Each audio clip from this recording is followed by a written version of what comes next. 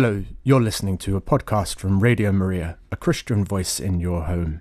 Radio Maria is a 24/7 Catholic radio station broadcasting online via our app, Radio Maria Play, and on DAB in an increasing number of areas. You can follow us on social media, and if you enjoy this program, please do click like and subscribe to us on your podcast provider. Radio Maria relies entirely upon listener donations. We have no other sources of funding, so please do consider supporting us with a monthly or one-off donation so that we can continue to keep providing great programming free at the point of access. To donate or find out more, visit us at radiomariaengland.uk.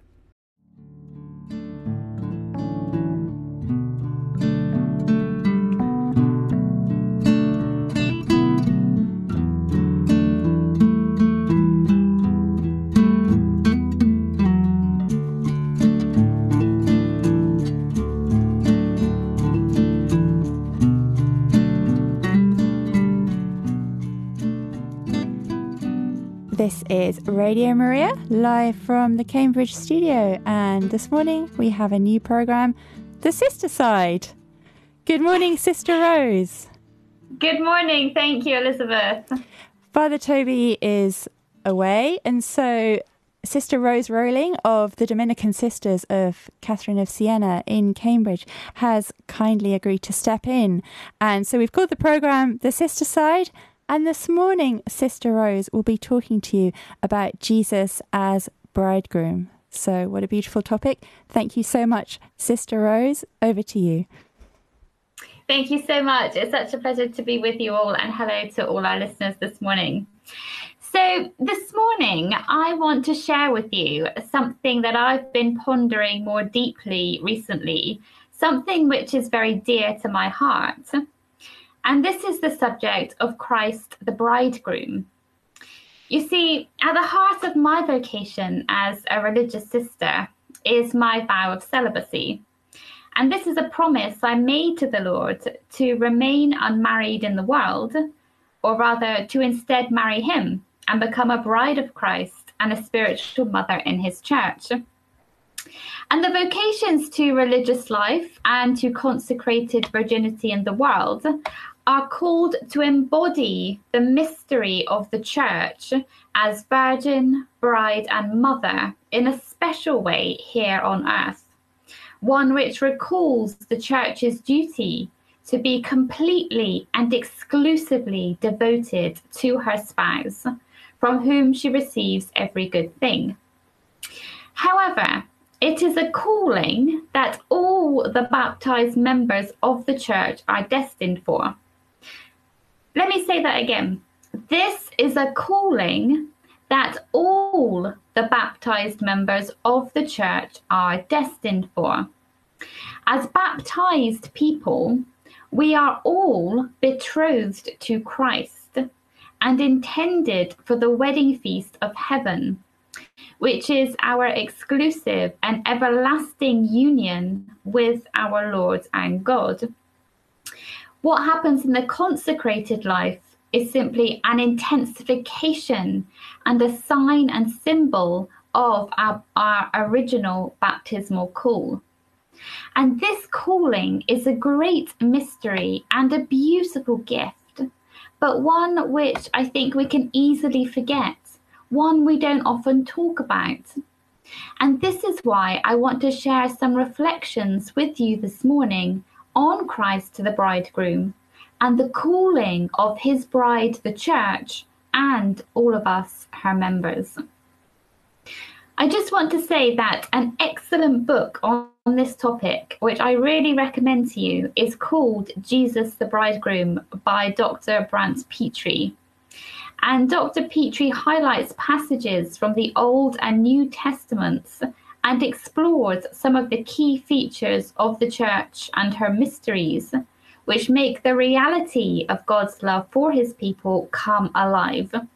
And this has been a really influential book in my life, and I will be quoting and commenting on some parts of it this morning. So, this morning we're talking about Christ as the divine bridegroom. But where do we even get the idea that Jesus is the bridegroom? Well, I want to share with you 3 key New Testament passages. The first is the miracle of the wedding feast at Cana, which is Christ's first miracle. And let's just remind ourselves of that story, which we find in John chapter 2, verses 1 to 11. Here it says, "On the 3rd day, there was a wedding in Cana of Galilee, and the mother of Jesus was there. Jesus and his disciples had also been invited to the wedding. When the wine gave out, the mother of Jesus said to him, 'They have no wine.' And Jesus said to her, 'Woman, what concern is that to me and to you? My hour has not yet come.' His mother said to the servants, 'Do whatever he tells you.' Now standing there were 6 stone water jars for the Jewish rites of purification, each holding 20 or 30 gallons. Jesus said to them, 'Fill the jars with water.' And they filled them to the brim. He said to them, 'Now draw some out and take it to the person in charge of the banquet.' So they took it. When the person in charge tasted the water that had become wine and did not know where it came from, though the servants who had drawn the water knew, that person called the bridegroom and said to him, 'Everyone serves the good wine first, and then the inferior wine after the guests have become drunk. But you have kept the good wine until now.' Jesus did this, the first of his signs, in Cana of Galilee, and revealed his glory, and his disciples believed in him." So what is happening here is that Jesus is revealing himself as the Messiah. And Dr. Petrie in his book says that according to ancient Jewish tradition outside the Bible, one of the ways you would know that the Messiah had finally arrived would be the miraculous abundance of wine. Dr. Petrie continues, "When Mary implicitly asks Jesus to provide wine for the wedding, she is not just asking him to solve a potentially embarrassing family problem. In a Jewish context, she is also asking him to assume the role of Jewish bridegroom. You see, it would have been the responsibility of the designated bridegroom and his family to provide the wine, not Jesus, who was a guest. And this is why Mary's request seems so odd. But actually, Mary is calling forth Jesus' identity as the divine bridegroom." That's the first of our passages. Moving on from Cana to the next chapter of John's Gospel, we hear John the Baptist identifying Jesus as the bridegroom. Listen to this passage. "You yourselves are my witnesses that I said, 'I am not the Messiah, but I have been sent ahead of him.' He who has the bride is the bridegroom. The friend of the bridegroom, who stands and hears him, rejoices greatly at the bridegroom's voice. For this reason, my joy has been fulfilled. He must increase, but I must decrease." So Dr. Petrie once again unpacks some of this passage for us. Here, John the Baptist calls himself the friend of the bridegroom. In Jewish betrothals, the friend of the bridegroom was responsible for carrying out marriage negotiations. So John the Baptist, in preparing the way for Christ, is preparing for the future union between Christ and the church. When John says, "Hear the voice of the bridegroom," this is an allusion to the famous biblical prophecy of the Messiah. In one of the passages from the book of Jeremiah, the prophet connects the hearing of the voice of the bridegroom and bride with the coming of the future Davidic king. So once again, like with the miracle of Cana, Christ's messiahship is being pointed to. Finally, the title of bridegroom is one that Jesus ascribes to himself, when he is questioned about fasting, an account recorded in Matthew, Mark, and Luke's Gospel. Listen to this, quoted from Matthew chapter 9, verses 14 to 15. Then the disciples of John came to him, saying, "Why do we and the Pharisees fast often, but your disciples do not fast?" And Jesus said to them, "The wedding attendants cannot mourn as long as the bridegroom is with them, can they? The days will come when the bridegroom is taken away from them, and then they will fast." So finally, Dr. Petrie elaborates once more. Jesus clearly identifies himself as the bridegroom and suggests that the present time, while he and his disciples are together, is like an ancient Jewish wedding feast. It's a time for celebration, not for fasting or for mourning. Before we come on to the part that I find most awe-inspiring, I want to just pause briefly.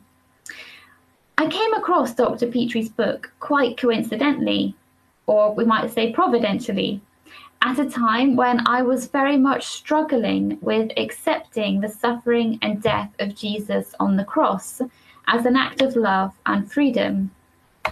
I had often struggled in my Christian journey to gaze on a crucifix or to meditate on the Passion of Christ, finding it just too sad, too hard, too raw. I used to ask myself, how could God allow it? How could Jesus choose it? How was I supposed to take up my cross and follow the Lord? I wonder, what do you see when you look at a crucifix? St. Paul tells us that we can look at the crucifix, at the crucifixion of Christ, and see the love of a bridegroom for his bride. And Dr. Petrie develops St. Paul's point, and this is the sentence which changed my life and my whole perspective on the cross. He writes, "The day of Jesus' death is his wedding day." That's right. Jesus' death is his wedding day.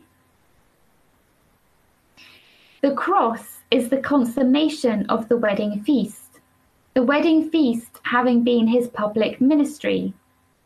On the night of consummation, in a Jewish ceremony, the bridegroom would leave his friends and family and enter into what was known as the bridal chamber in order to be united to his bride, not to emerge again until morning. So already we see here the death and resurrection of Christ is prefigured. So those are the three passages of scripture that I want to draw your attention to. And before we move on further, we're going to stop now for a song break. Thank you so much, Sister Rose. We're going to have a listen to Father Tansey's beautiful song, Garden.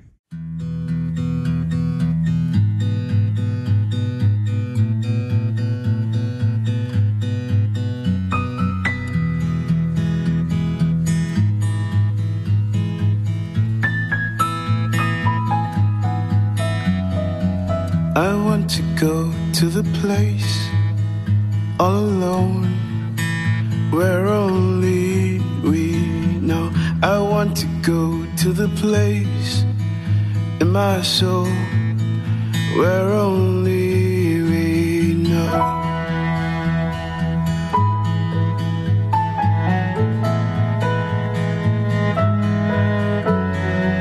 How beautiful is the place where I go with you, Lord, alone. A hidden cove is the place where streams flow.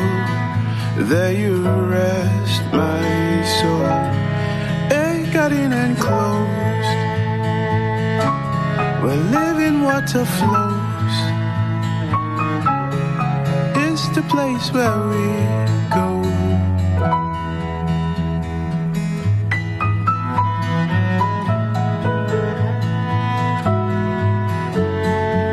I want to go to the place through the groves where your spices grow. Aloes and myrrh in the place when we're alone, where only we know. Oh, hurry on, Jesus, haste. Let us go to my hungry soul. When wine and bread is replaced, we'll be alone, where only we know. Anchored in and closed, where living water flows, is the place where we go.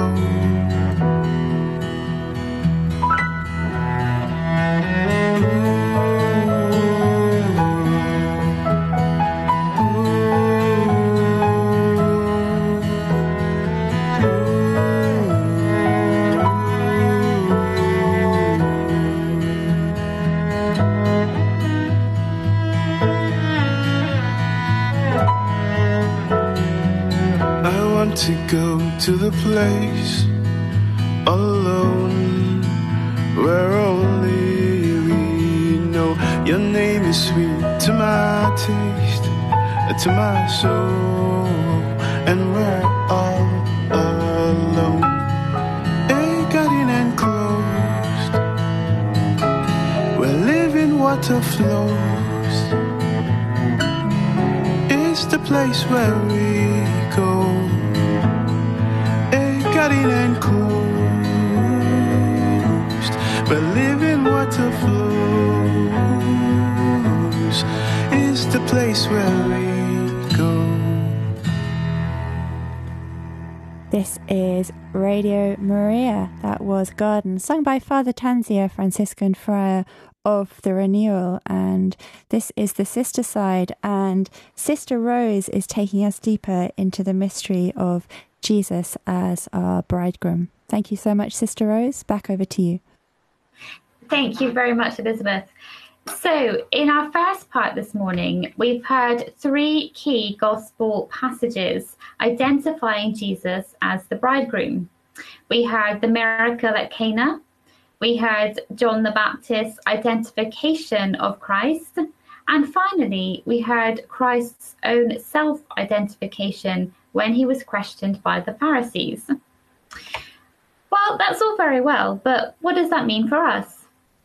Well, this next half of our time will be used to explore the sacrament of baptism and the identity of the Church so that we can understand our place in spousal union with God. So let's start by looking at our baptism. Baptism is such a deep, rich, multi-layered spiritual reality. One way of summing it up briefly is by saying that baptism is our sharing in Christ's victory over death. It is, if you recall what I said earlier, our wedding day with Christ, a prefiguration of the final wedding banquet of heaven. If we die with him, we will rise with him. But baptism goes deeper than that, further than that, especially when we consider Christ as our bridegroom. So Dr. Petrie says once again that we can understand baptism as the bridal bath. If Jesus is the bridegroom and the Church is his bride, then Christian baptism is more than just a sign of repentance or an ordinance or a ritual of initiation.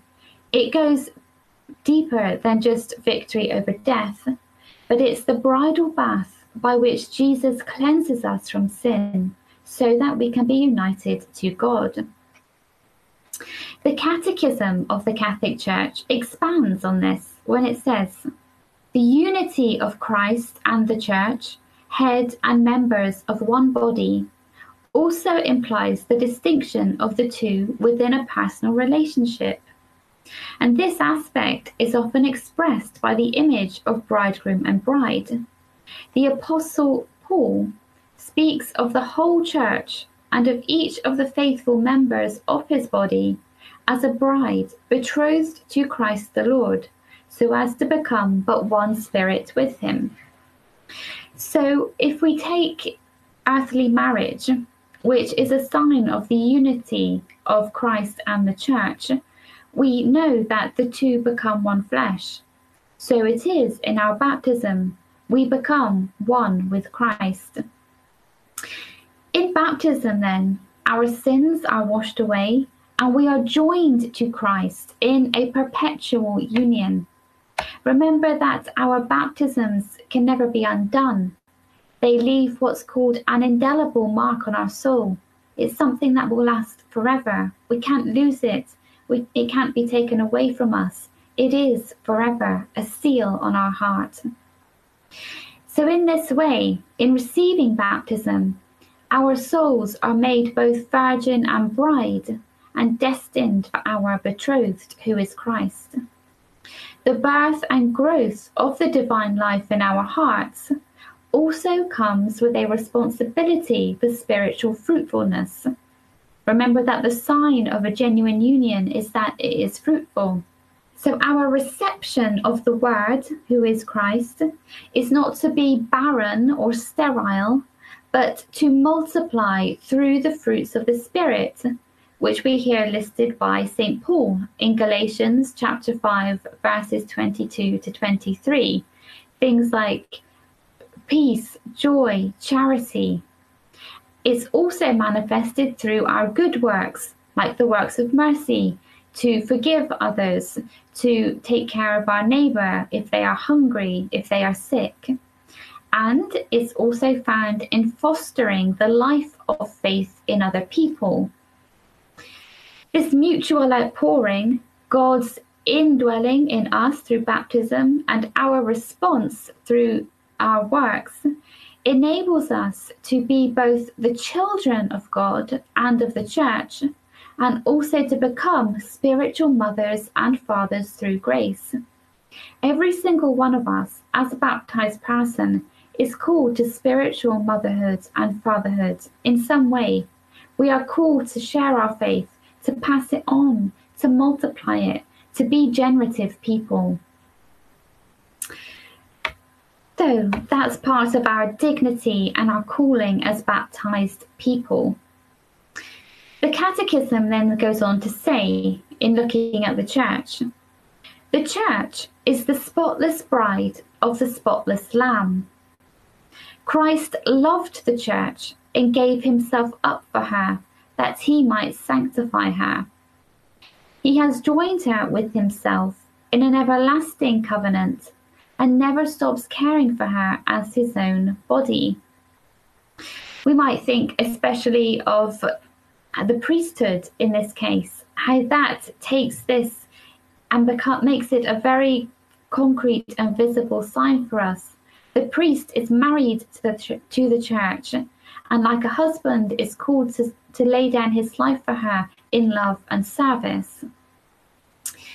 When we talk about the church as the bride and us as her members, we are talking about what St. Augustine calls the whole Christ. The whole Christ is the head, who is Christ, and the body, who is her members. Head and body, one formed from many. Whether the head or members speak, it is Christ who speaks. He speaks in his role as the head and in his role as the body. And what does this mean? The two will become one flesh. And as the Lord says in the Gospel, so they are no longer two, but one flesh. They are in fact two different persons, but they are one in the conjugal union. As head, he calls himself the bridegroom. As body, he calls himself the bride. So what this means is that when we are baptized, it's not that we're absorbed into God. It's not that we lose ourselves, that our humanity or our individuality is lost. No, we're still separate. We're still unique individuals, but we're joined into that mystery of becoming one. This is the same as happens with a man and woman when they receive the sacrament of marriage. The two become one, although they remain separate and distinct persons. But what, then, is the role of a bride? Well, She is called to love her husband and her children. What this means is that the church is called above all to love Christ. And what does love look like? Well, St. Paul gives us a beautiful reflection in 1 Corinthians 13, verses 4 to 7. He says, "Love is patient, love is kind, love is not envious or boastful or arrogant or rude. It does not insist on its own way. It is not irritable or resentful. It does not rejoice in the wrongdoing, but rejoices in the truth. It bears all things, believes all things, hopes all things, endures all things." And a little later on, we hear from St. Paul that love never ends. It's the one thing, the one gift that never comes to an end. I wonder, do you see these attributes in your relationship with the Lord? St. Paul's words can serve as a helpful examination of conscience. With love also comes the call to faithfulness. And what this means is not letting our hearts wander to flirting with idols or substitutes or other lovers. Is the Lord the first person in your life, or is your heart given over to another? The whole history of the people of Israel, the whole history of the Old Testament, is really this story of God calling his people to this spousal fidelity and them being unfaithful. But of course, God is always faithful, and we can always come back to him.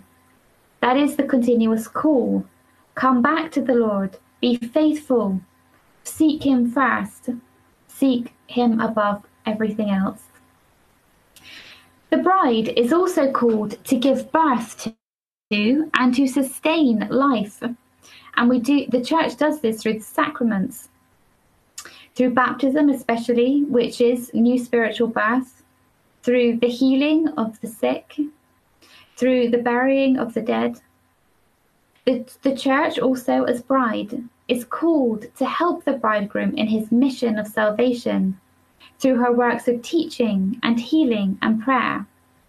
All of this, the birth, the sustenance of life, these works of mercy, all of this is part of the mission of the church as the bride of Christ. But it also applies to us too, as baptized people. So the church is betrothed, espoused, promised as the intended bride of her husband, Jesus Christ. The marriage, however, is not yet consummated, but is to come when he returns to us at the end of time.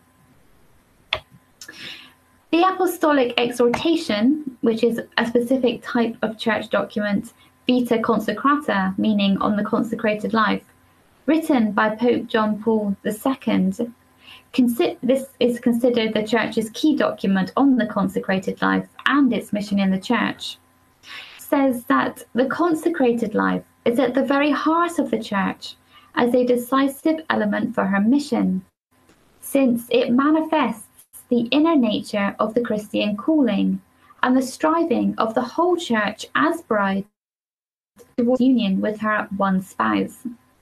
So my role as a sister, my marriage to the Lord, if you like, is to witness to this union between Christ and the church, and to be a sign to all the baptized to remain faithful and fruitful to the divine bridegroom, Jesus Christ. We're now going to break for our next song.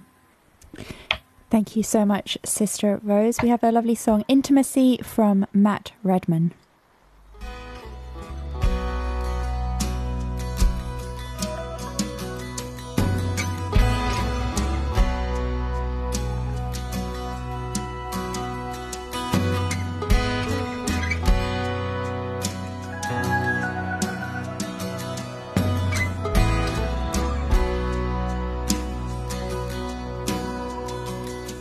One thing my heart is set upon, one thing that I would ask, to know you, Lord, and close as one could hope to on this earth. Intimacy, oh Jesus, intimacy. My treasure will be, oh Jesus, your intimacy. To look upon your beauty, Lord, your glory and your heart, to know you close and closer still, each day upon this earth. Intimacy, oh Jesus, intimacy. My treasure will be, oh Jesus, your intimacy. Lord, since the day I saw you first, my soul was satisfied. And yet, because I see in part, I'm searching more to find.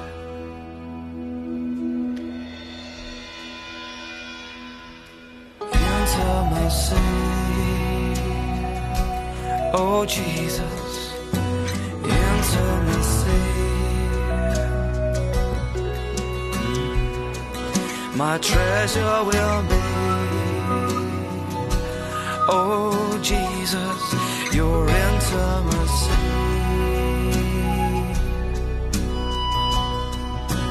Intimacy, oh Jesus, intimacy with you. My treasure will be,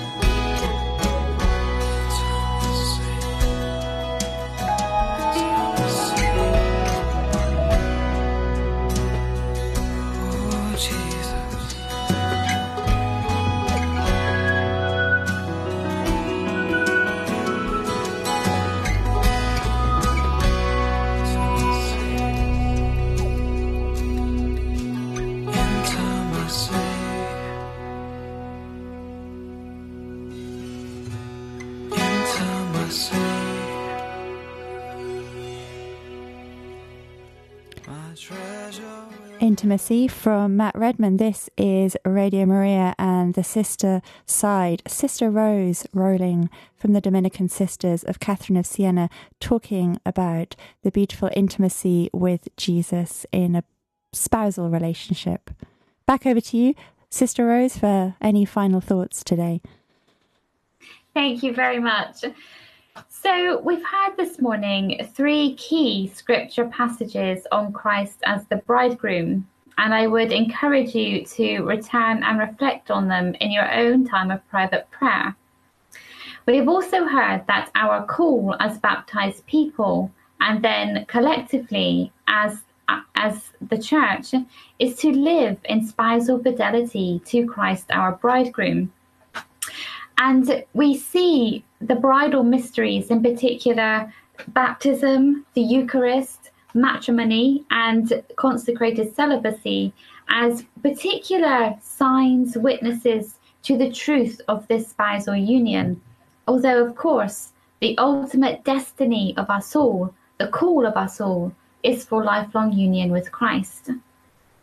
And this brings us to the end of our reflection this morning. Let's just hear some final words from Dr. Petrie, who's been accompanying us on our journey. He says, every single Christian, whether single or married, man or woman, priest or virgin, monk or nun, husband or wife, every single baptized person is inextricably caught up in the great mystery of the love of God for his people. This love, shown in so many ways, above all has been poured out in the life, death, resurrection, and return of Jesus, the divine bridegroom. So I encourage you to continue meditating on the mystery of Christ the bridegroom and yourself as his spouse, and to contemplate your union with him in heaven, which is the sacred banquet. Make your lives a fervent expectation of Christ. Go forth to meet him like the wise virgins setting out to meet the bridegroom. Be always ready and faithful to Christ and to the church. And finally, if you want some summer reading, I highly recommend Dr. Brant Petree's book, Jesus the Bridegroom, for a fuller exploration of this topic and to come to know the greatest love story ever told, which is the union of God and his people. Thank you, and God bless. Sister Rose, perhaps we could just finish with a prayer today. If you Yes. could pray for us all, and that we can grow closer in this relationship with Jesus. Thank you. Thank you. In the name of the Father, and of the Son, and of the Holy Spirit. Amen. Father, we thank you for this time together this morning. May the reality of Christ, our bridegroom, come to rest in our hearts. Father, may our yearning, our longing, our thirsting for you be brought to its fruition when we come to you in heaven to fulfill forever that divine union of being with you, our Lord and Saviour, our lover of our souls. And Father, I pray for your blessing upon all those who are gathered together listening to this, for all staff and volunteers of Radio Maria. May you fill them with your love. May you confirm us in the truth of your presence and your beauty every day. Amen. Amen. Thank you so much, Sister Rose, and we very much look forward to welcoming you back to Radio Maria very soon.